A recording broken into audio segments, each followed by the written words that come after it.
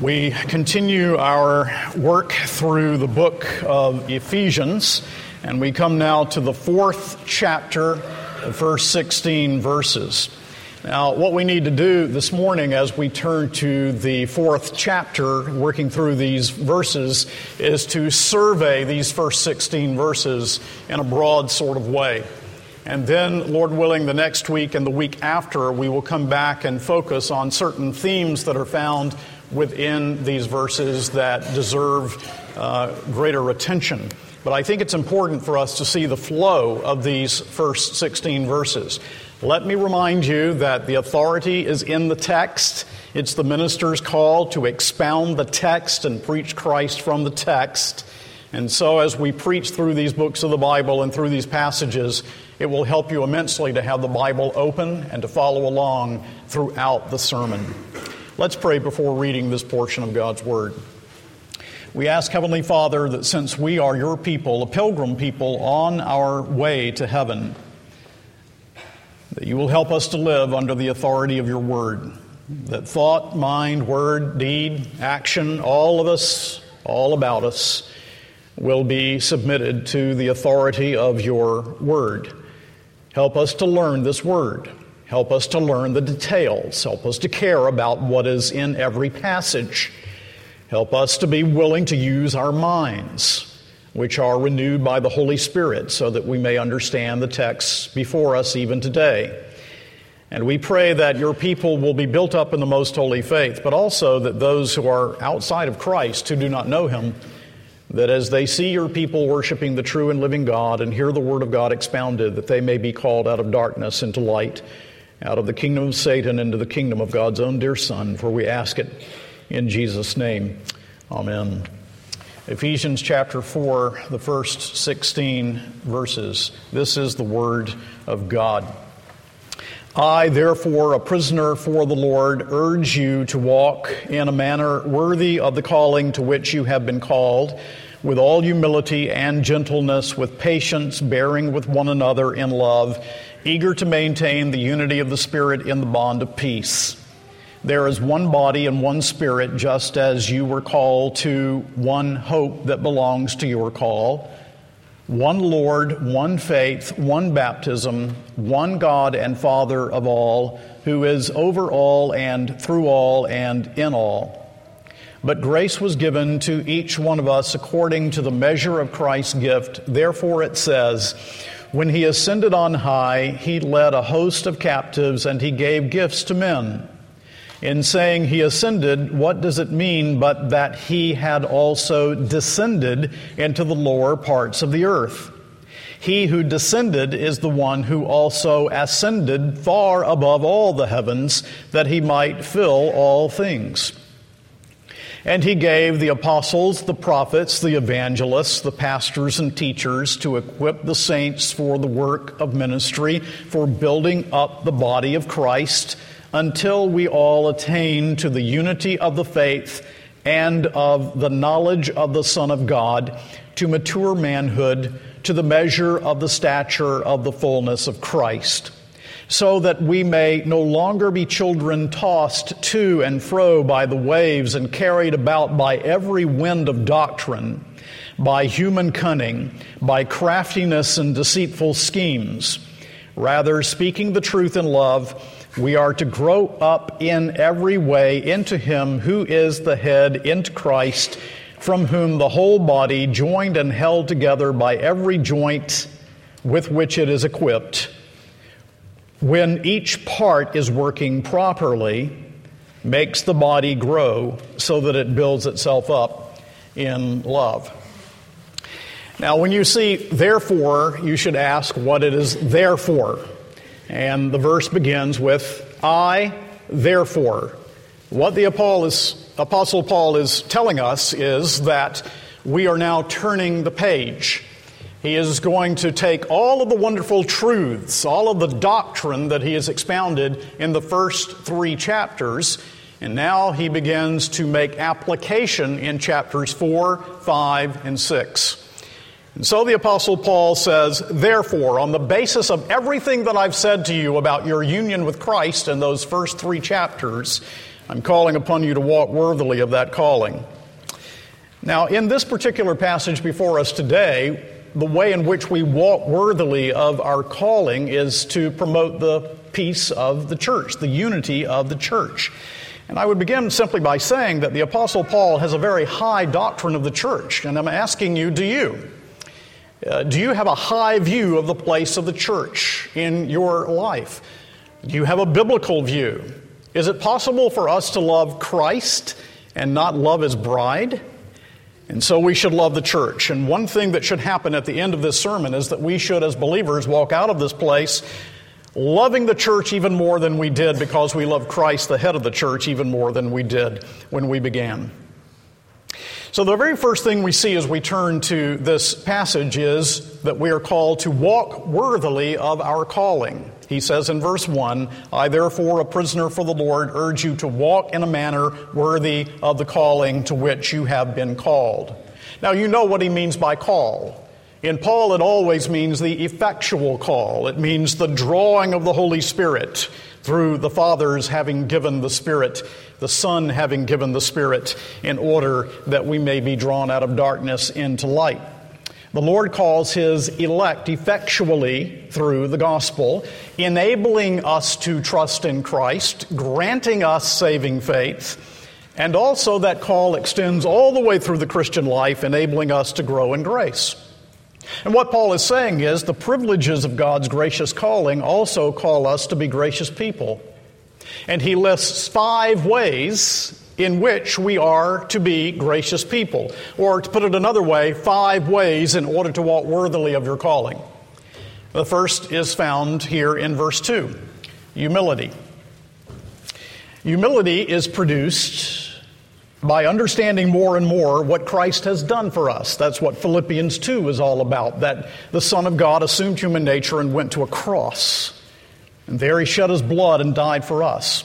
Surely humility is produced when we reflect on our privileges in Christ as seen in these first 3 chapters.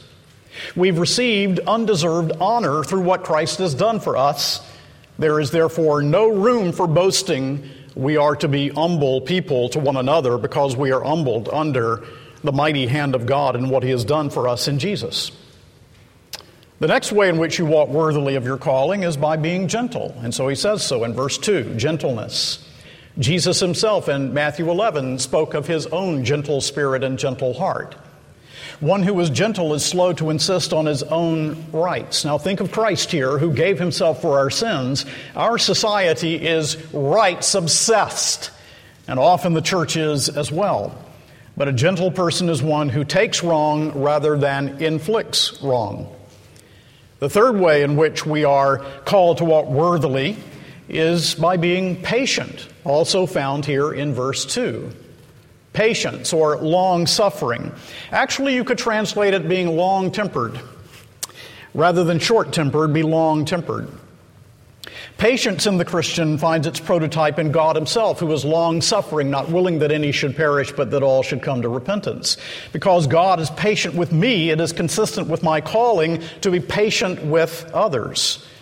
As the Apostle Paul says in Colossians 3, verses 12 and 13, put on then as God's chosen ones, holy and beloved, compassion, kindness, humility, meekness, and patience, bearing with one another, and if one has a complaint against another, forgiving each other as the Lord has forgiven you, so also you must forgive. And so we walk worthily of our calling by humility, gentleness, patience, but fourthly, again found in verse 2, by bearing with one another in love. Now this does not mean I must put up with my neighbor outwardly, but boil within against him. Someone has paraphrased what Paul is saying this way: with all modesty and humbleness of spirit, with unruffled temper, lovingly putting up with all that is disagreeable in other people. That's how we walk worthily of our calling, by bearing with one another in love. And the fifth way in which we walk worthily of our calling is found in verse 3, be eager to maintain the unity of the Spirit in the bond of peace.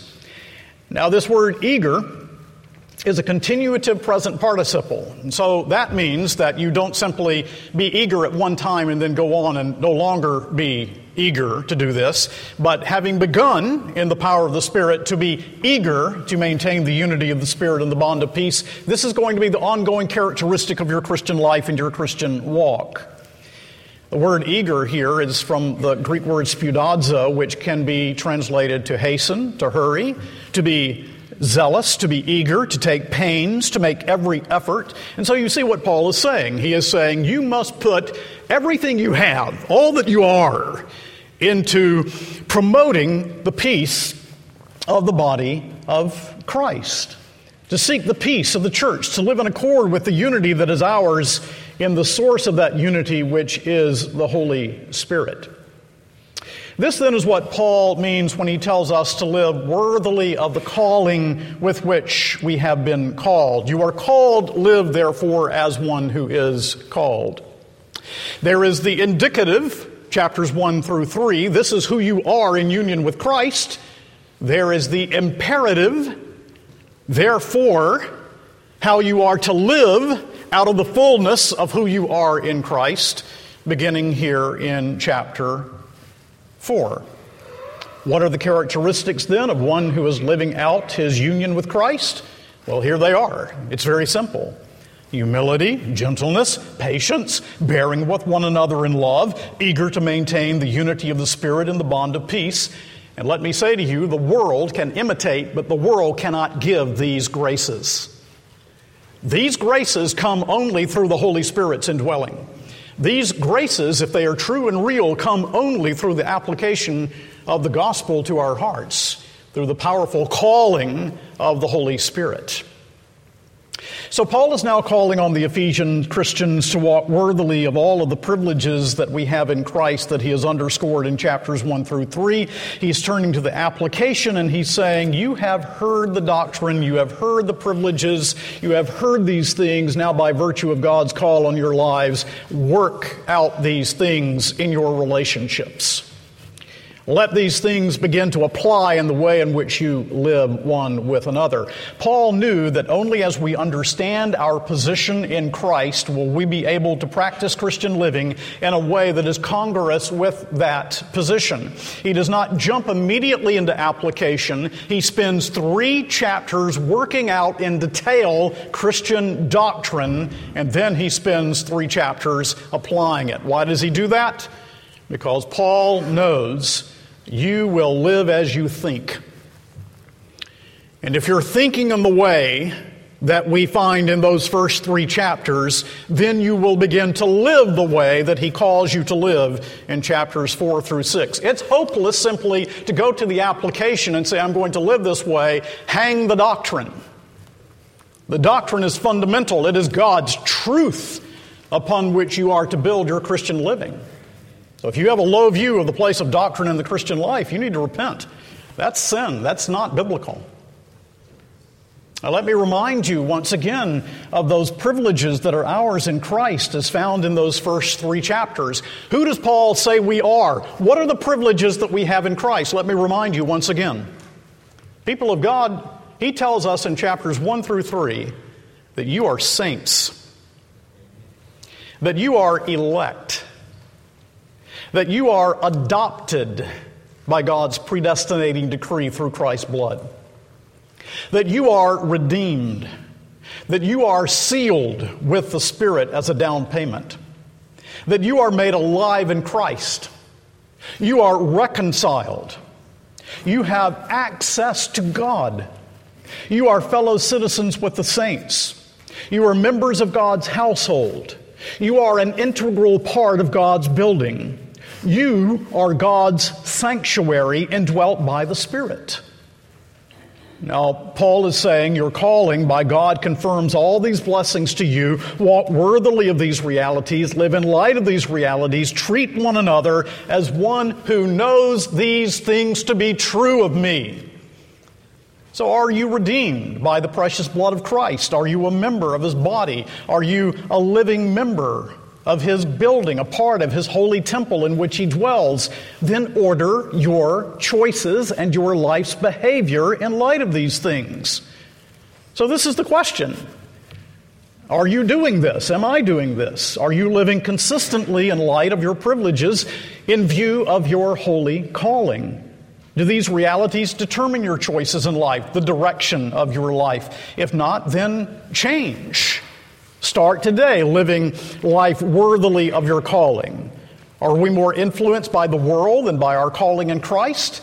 Paul says, here is who you are. Give diligence to exercising these Christian graces.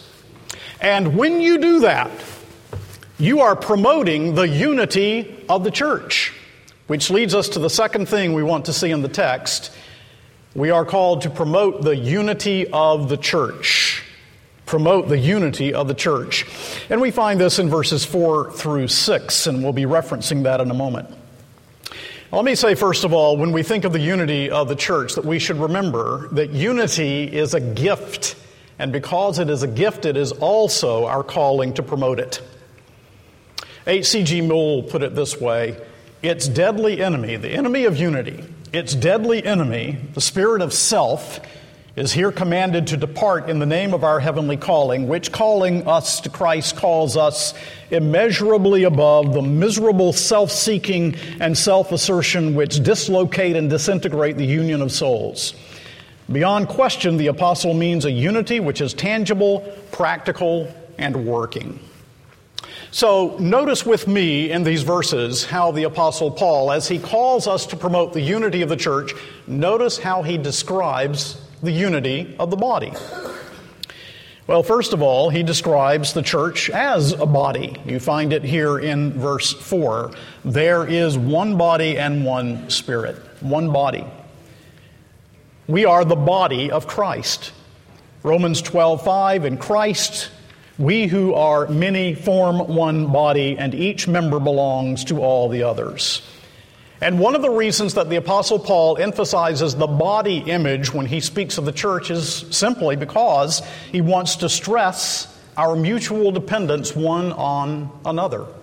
So we are one body. We also are possessed of one Spirit. We find that also here in verse 4. One Spirit. That's the Holy Spirit. The body is one and is the product of the Holy Spirit. 1 Corinthians 12:13, for we were all baptized by one Spirit into one body, and we were all given the one Spirit to drink. So the body of Christ, the church, is not something that man produces. It's not a voluntary society. It is the Holy Spirit that produces the church. The Holy Spirit produces the calling, the tasks, and it is not a merely humanly devised organization. Those who are her members are possessed of the Holy Spirit.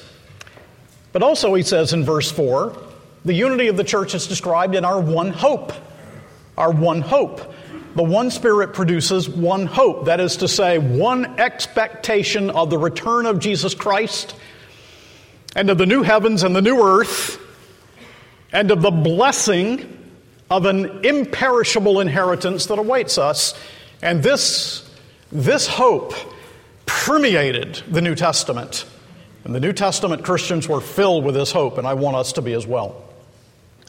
Then he goes on in verse 5, and he describes our unity as unity around one Lord. One Lord. Kyrios, the New Testament equivalent for Yahweh in the Old Testament. He is saying Jesus is God. Jesus is Jehovah, the covenant Lord, and we have unity in Him.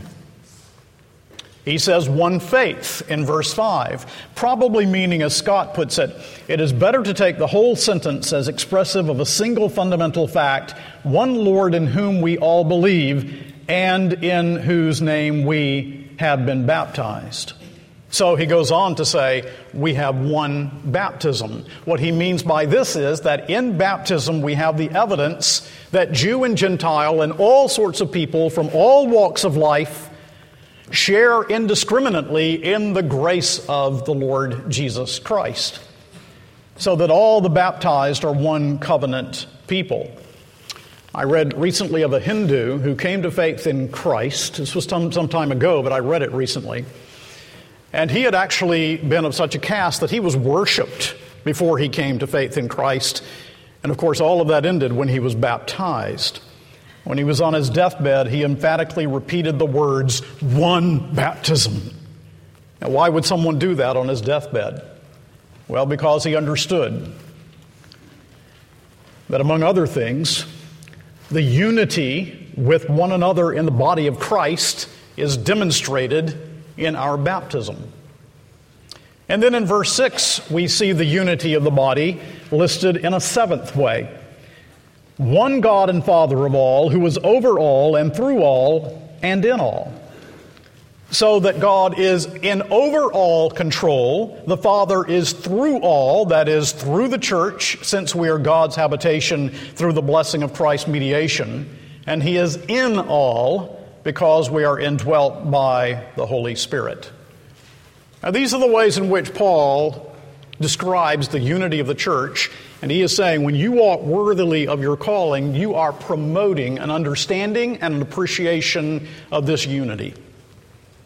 There's something else about unity, I wonder if you noticed as we read together here, that's so important. The unity of the church is Trinitarian. Did you see it? We have the Spirit who is mentioned. We have the Lord, who is Jesus, who is mentioned. We have the one God and Father who is over all, who is mentioned. God the Father, God the Son, God the Holy Spirit. Each member of the Trinity is mentioned in this section because the unity of the body of Christ is Trinitarian in nature. William Hendrickson put it beautifully, we worship one God, not three gods. Though it is true that Scripture ascribes election especially to the Father, redemption especially to the Son, and sanctification especially to the Spirit, yet in each of these departments all cooperate. The three never work at cross purposes. As has often been remarked, the Father thought our salvation, the Son bought it, the Spirit wrought it. Moreover, the unity amid the diversity which pertains to the Trinity is the basis for the essential unity in the midst of the circumstantial variety which characterizes the church. That's a profound statement. The unity of the church is around, flows from, out of the essence of God as triune. Think of the church for a moment as music. Think of the church as music. I'm going to read a quotation to you from Bob Letham, my friend Robert Letham, in his great book on the Trinity that is a must-read. I'm breaking into a context, but Dr. Letham says, music demonstrates unity in diversity very clearly. We noted how Western classical music emerged in a culture formed by Christianity and how its central features mirror the works of God: purpose, movement toward a goal, and resolution. Its unity in diversity is heard in a variety of instruments, combining to play one integrated piece. This is particularly obvious in chamber music, where the various instruments can be heard distinctly within the overall score. String quartets feature this prominently, especially those of the classical period, Haydn, Mozart, the early Beethoven, which were composed in a conversational style, the voices interacting. However, it is also obvious as the genre develops with the radical changes made by Beethoven. I suppose a trio mirrors the Trinity even more evidently than a quartet. We referred to Beethoven's Archduke trio earlier, but this is merely one example, albeit a particularly wonderful one. The two major challenges to the Christian faith today, the postmodern thinking of our own culture and Islam, are both deviations from the created order of unity in diversity and diversity in unity that the Holy Trinity has embedded in the world.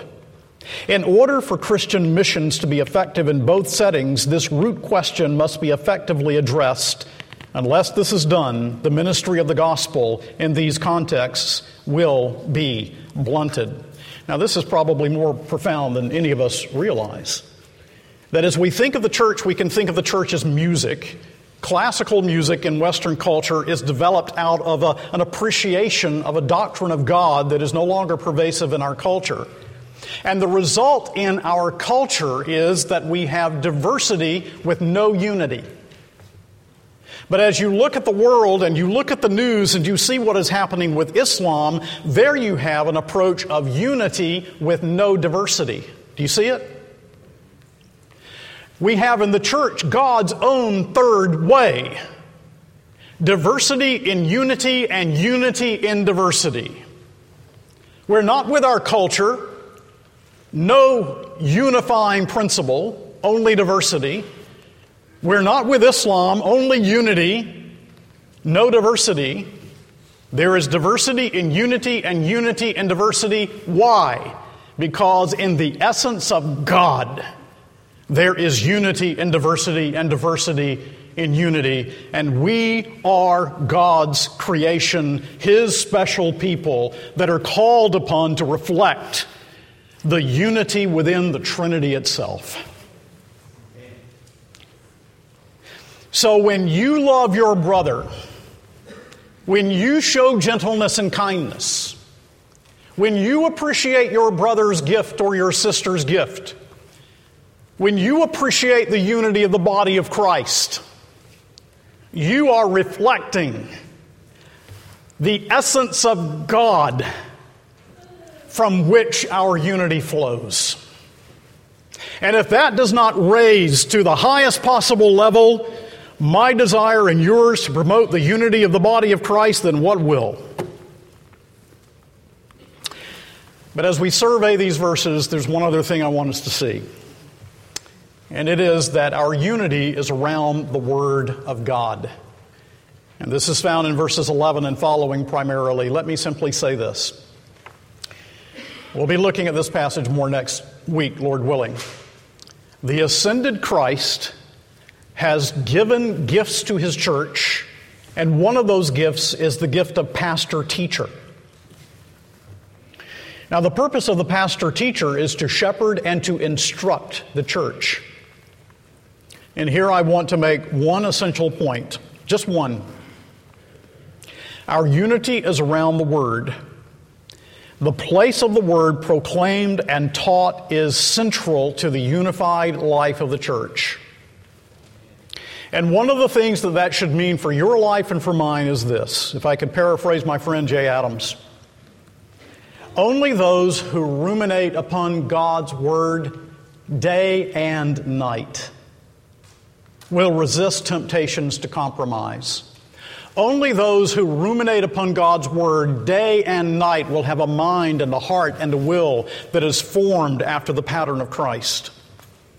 Only those of us who ruminate upon God's Word day and night, who long to hear it preached, who want to read it, who dwell upon it constantly, only then will we resist the temptations to compromise with the world around us.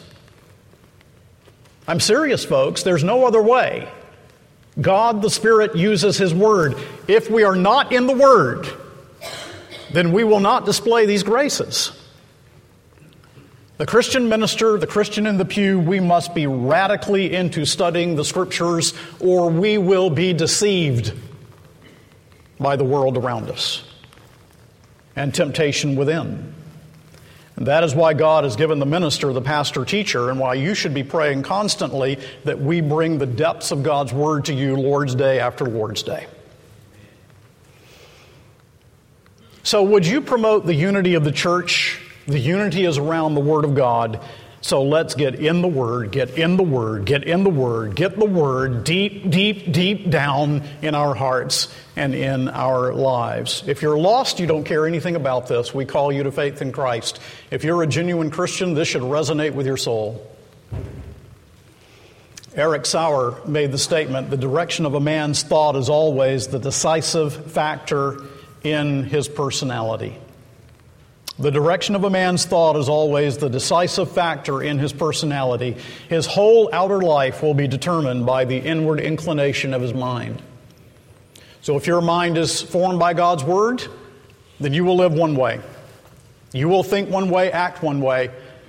If your mind is formed by the world around you rather than by God's Word, you're flippant about the Word, you do not spend time in the Word, you do not meditate upon it day and night, then you're going to live another way. It's really that black and white. It's really that simple. Does that make sense to you? I mean, seriously, young people, this is very serious. You go off to college, you're not in the Word, you'll fall. You're in the Word, people will see Christ in your life. Let me bring this together with some concluding applications. Let me give you about 5, maybe. All right, the first is just to mention the bond that we have, the unity that we have one with another is, first of all, doctrinal. It is in truth. So we should be learning all that we can about the truth of God's Word because our bond is doctrinal. Paul bases Christian living on doctrine. Chapters 1, 2, and 3 are an example of this. The bond also, secondly, is ethical. The bond is ethical. It is the working out of truth in how we live and how we walk. And then thirdly, the bond shows and is strengthened in an humble, gentle, and patient attitude toward one another. What does that mean? It means that in my life, I'm going to be Christ-exalting and self-abasing. Christ-exalting and self-abasing. One of the old writers said, "It is the purpose of God to stain the pride of human glory, and His purpose shall stand." And it should be the purpose of my life to stain my own glory and to exalt Jesus Christ in His glory, so that He alone should be glorified and honored. That's what God has recreated us for in Christ. But then fourthly, to be very blunt about it, the bond of unity is promoted right where you are. I know some people who think about the unity of the church, and what they do is they think about the church out there, this kind of ethereal idea of the church out there. The emphasis of the New Testament is on local bodies. It's not ethereal, it's concrete. It's right here where we are. Some people think about the unity of the church out there and don't give a fig about the unity of the church right where they are.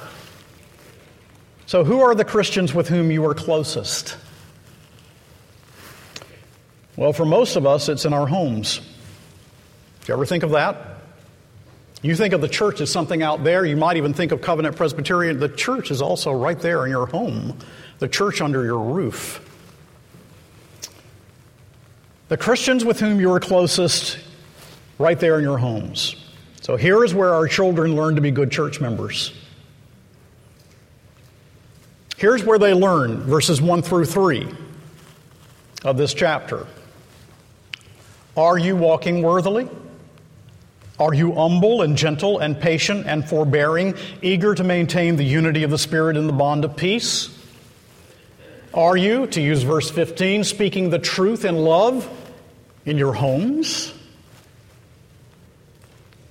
So how about this? Let me speak to the men. How about this, husband? All right.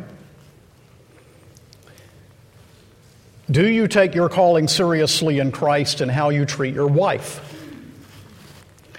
Rather than being humble, are you proud? Rather than being gentle, are you rude? Are you demanding? Rather than being patient, are you hasty? Is the unity of Christ's church promoted? Is the bond of peace strengthened in the way in which you relate to your wife and to your children? Do you speak the truth in love, or do you blast your wife with your words? Not living this way? Well, how can we expect our sons to learn how to treat a woman if we're not living this way? How can we expect our children to learn how to be good church members if we're not living this way? If they do not see us confessing our sins, believing, repenting, and living with this kind of gentleness and kindness with our wives. So not doing this? All right, men. All right, I preach to myself. All right, men, man up. man up. And let the men of this church be the servant leaders that the Lord has ordained us to be, living this way with our wives and in our homes. And then one final thing, a fifth thing, application. This bond of union that we have with one another is a bond that we have that flows out of union with the ascended Christ. Remember chapter 1? We are in union with Christ, seated with Him in the heavenly places. The ascended Christ is the one with whom we have union, and therefore, since you are in union with Christ, no real believer has any excuse for failing to promote unity in the body. The enablement is there for every Christian who asks for it. God's people said, Amen.